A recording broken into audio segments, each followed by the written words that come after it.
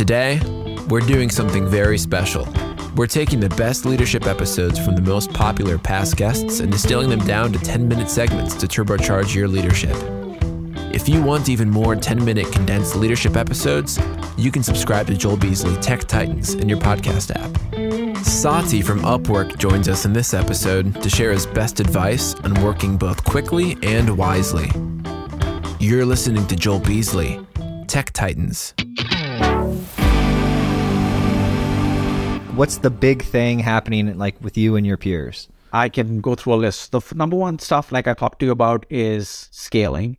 Scaling in a manner that's not linear, scaling to tens of millions of customers. So and building really fast experiences for them. Two, making sure that they are walking through the funnel really quickly. So the way you described it is a wizard, but it's a consolidation of all our multiple products that we have for different segments in a manner that you don't have to guess what you need. We intuit it for you. I know that you're looking for X, so here's the next step sort of thing, rather than go and figure out which product really works best for me per se, right? So I'm kind of taking you out from the guessing game, but being super customer focused on it. Then the third part is obviously expanding to the world, get into different geos, localize and make wonderful experiences for whichever country we go into so that that market is tapped in the right way. And then search and match and discovery is basic thing that we need to build on because you use the Upwork search engine. We want to be first giving you the right talent or the right things in front of you first. So relevancy of the search is super important.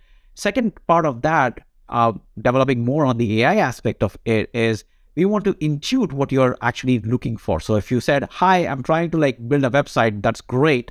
The next part of it is once you build the website, you probably want to send some traffic to it. So you probably need somebody who's really good at sending traffic to it, right? So we should probably put that in front of the customer and say, now that you're building the website, have you considered this person who would help you get traffic to that site? Okay, great.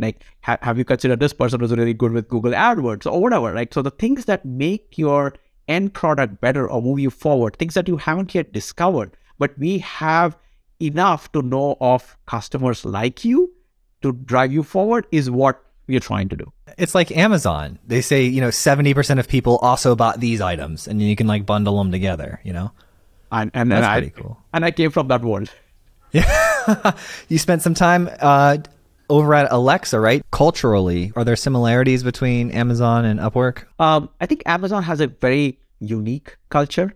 It's also set in stone for a long period of time. So it evolves, but it evolves slowly. The company breathes and lives its culture. So it's the people get assimilated into that culture per se. And there is a very nice mindset on how that evolves, etc. So it has its advantages. Upwork is nimble, fast, an evolving culture. It's taking the best from every place per se, not just Amazon or any one place. And I think it's evolving rapidly to be super fast, customer obsessed, all the same things that you would hear in different places, but kind of picking the best of both worlds, optimized to what it wants to be in its current journey today. And it's evolving really, really rapidly. So we have we made our processes better, how we plan, how we execute, how we run the company, how we actually are thinking about what drives the customer, where we want to spend the time and energy on making sure that the experience gets better, etc. So we are evolving in those spaces, and then we are also doubling down on certain areas like I just talked about. Let's go to the future of remote work. You guys are constantly around tens of thousands of people who are working remote. What trends are you seeing? Where's remote work going? The beauty of remote work now is that it has expanded drastically. There was a lot of concern, at least in the back of my head, that, hey, what's going to happen when this pandemic is over? Is it going to be will we see lower rates? Would we see people going back to full-fledged regular work as we knew it before the pandemic? And we're not seeing that. We're seeing a lot of people, at least in the high 20s right now, compared to where it was before, moving to remote work. Even now, if I survey people around in the Seattle area, most people have switched to more remote work, many of them. And companies are not any longer, at least not in the Seattle area, pushing people to come back to work.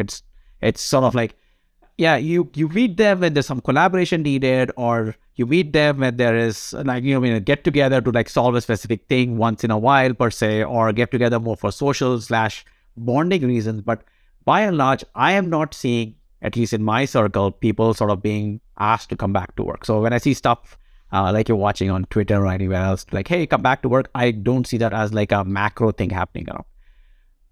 From a company perspective, from a global perspective, remote work is even more prevalent. So we see the rise of the freelancer, and it continues to grow across the board. So from how I see it, like Upwork globally, this is a beautiful thing that's growing. And well, who wants to be stuck in traffic for like 2 hours? Like nobody does. And we have established in the last 2.5 years that it has literally no material impact at all on all the things that we used to talk about. Like, it's the productivity is not going to be there. People won't have relationships with each other. Collaboration is going to be a problem. Well, we as a human race actually overcame much of those or have learned very, very well. Even we've learned like how to onboard new people very, very well. Like that used to be a big problem. One of the bigger things that we struggled actually back at Amazon in my team then was like, how do you onboard people we just hired who's living across the country, and we just have to ship them a laptop and say, welcome. And then, we built the muscle around it. And that, I think every company did that. And Upwork has been doing it for years. My majority of my own workforce, we are customer zero for what we offer Upwork as a remote solution. And almost 85% plus of my workforce follows the Upwork model. They are all geo-distributed across the globe, my engineering team. And that has almost always been the case. So we kind of like had the playbook on how to do this. And so when I moved from Amazon over to here, I'm like, I wish I had this playbook. Like, have you guys considering like giving this playbook out to enterprises to say, we've solved this problem. We've been doing it for years. So here you go. And I think that was the beauty of watching that work. Getting really good engaged employees, people who are remote, doing the management of their teams remotely, like a person for example, in Georgia, managing a team over in like Ukraine and Poland, etc., because they're sort of very close and tight together and still working on like really wide deliverables across the board. So I give you a long-winded answer on remote work, but I think it's expanding if not anything else. I see the same thing. And our company was in person prior to the pandemic and then fully remote after. And then we made the conscious decision to scale the company fully remote after a lot of debate. And one of the cool things is you get a remote culture, right? And like we just last week flew everyone into Nashville, Tennessee. We got to meet people who had joined the team. We do this about, 3 or 4 times a year. We'll pick a different location and bring everyone in. And it's great. We get to meet the spouses and the friends. Some people bring their friends, and it's this whole thing that we would not normally have if we were all in the same city. Yep. It would just be us all going out to dinner and we all know each other. So there's pros and cons, but I'm an optimist, so I'm going to make it all pros. Me too. I'm an optimist too. And we do that too. We call them meetups. And we recently had a meetup in Istanbul. And so pretty much some people from here flew over, and a whole bunch of people from like the Europe area, and we have a significant European footprint, flew over to Istanbul. They had a great bonding time. 2, they got to solve some really complex problems that they were working on. So that required a lot of collaboration and stuff. And by and large, it was a really, same thing. They had a chance to bring their families along and stuff. So as a team that bonded, and then we are not paying the cost. I mean, there's cost benefits too, which you've probably already considered, right? There's no cost. Commercial real estate is expensive. You could get people together for far lesser than commercial real estate. And it pays way more dividends, and people don't really want to come into work. Sure, we have an option. If you do want to come into work, there is an option.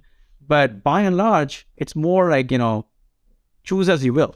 Yeah, we've done things where like 3 or 4 employees will happen to be in the same city just out of happenstance. And then if they ask for like they want to get together for a remote office or something, we've done that before. But it's ad hoc. It's not like we're forcing, when there's 5 people in your location, we're forcing you all to go in the office. So yeah, it's been interesting watching all the different companies, and especially like in the financial services space, the older companies that are just older. They're just managed by these boards, and they're just 500-year-old companies and whatnot. They've been like pretty strict on the coming back into the office thing, and it's just kind of funny because I get it. There's like half of me that gets it, but the other half of me says if your KPIs are aligned right and your culture is the right people, then you're not babysitting or anything anyways. You just are getting the work done and the results happening. But you mentioned a really cool point there. You said if your KPIs are aligned. I don't think many of those places run by KPIs. They're run by management by walking around or by, micromanagement. They don't run about maybe some top line goals, right? So if they actually had the right metrics to be able to look at what they're measuring and what their ramp looks like, and if people can track to it, it would be awesome. They don't need to do any of this stuff. But they haven't. They'll just kind of be like, hey, Joel, what are you working on? Okay, great. When can you get this done? That's the mode that they operate in. And it worked for us. When I started my first job, that's what I would do too. Till many years I did that. So I'm kind of not saying that they're wrong. It works. It's just a different way of working. And you kind of, this is slightly a different way, specifically, coming from newer companies per se. And the older companies have a culture that has worked for years for them. So there's some inertia there from moving from that to here. And I think all of them are trying, but they're in different ranges of trying. One of the stat websites said that there's about 70 million people who freelance in the United States, and that's projected to be about 90 million people by, in the next 3 to 5 years. If we extend that like infinitely, do we all end up as freelancers? Have we always all been freelancers, and now just the way we access the job is different? How do you see that?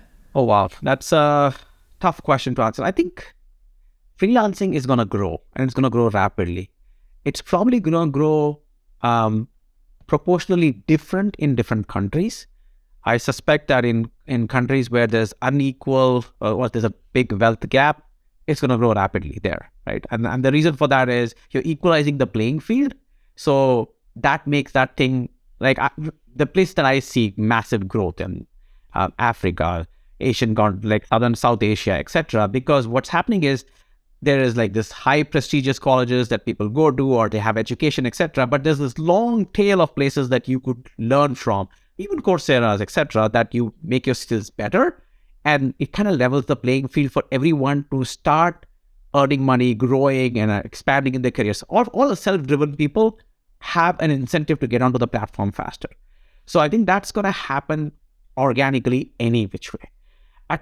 But the overall, it's going to change. But would we all go to freelancing? I don't see that yet. And I think at some point in time, that corporate structure might change. I don't see that today. There will always be regulated industries as they need to be. There'll always be security requirements or things that will require people to, I know exactly who you are and I have a very good understanding of what you do and cannot do, and I have to manage that. Those things are not, a health industry, for example, those things are not going to go away. There would be data protection requirements per se, and there might be laws to be followed. I don't suspect those things go away. But for a majority of work, yeah, why not? I like that you mentioned the leverage you give self-driven people that can achieve outcomes. Myself personally, I started freelancing on a site called Scriptlance when I was 13 to 15 years old. They didn't know I was a kid sitting at home. They just had an outcome that they needed achieved, and I could achieve it. And then you get a reputation, and then I'm a username on a screen that can achieve an outcome.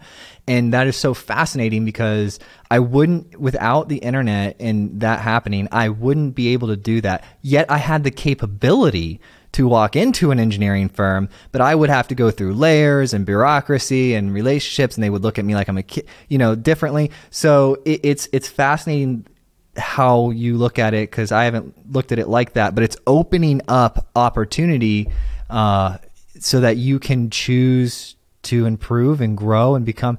It's a very American thing, right? To be able to, yeah. It absolutely is. Also a hunger-driven thing in the terms of hunger for achieving what you want, and that's global. I was talking to folks from my alma mater back home, and and I was talking about hey, here's what I do, etc. And they're like, yeah, we know.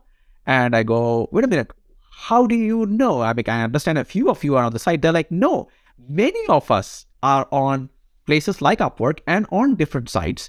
And I go, okay, tell me more. And they kind of talk about how it's become easier for college students to pay for college by actually spending some time either freelancing as like tutors, teachers, etc. So like there's a kid in college who's teaching like Algebra 1 to somebody in the United States and making enough money to pay their college fees in India. I go, ooh, wow, that's like mind blowing. And then like everybody who is motivated does that. Because this is no longer a matter of like, hey, dad, mom, can you fund me through college? I have to spend a few hours and I'm easily able to do that. And I go, great. And then these guys are now have their own economy and they're forming companies even before they graduate. And so that whole entrepreneur spirit is coming out really, really to the forefront. And I would say the next billion and $1 trillion businesses would come from any of these places.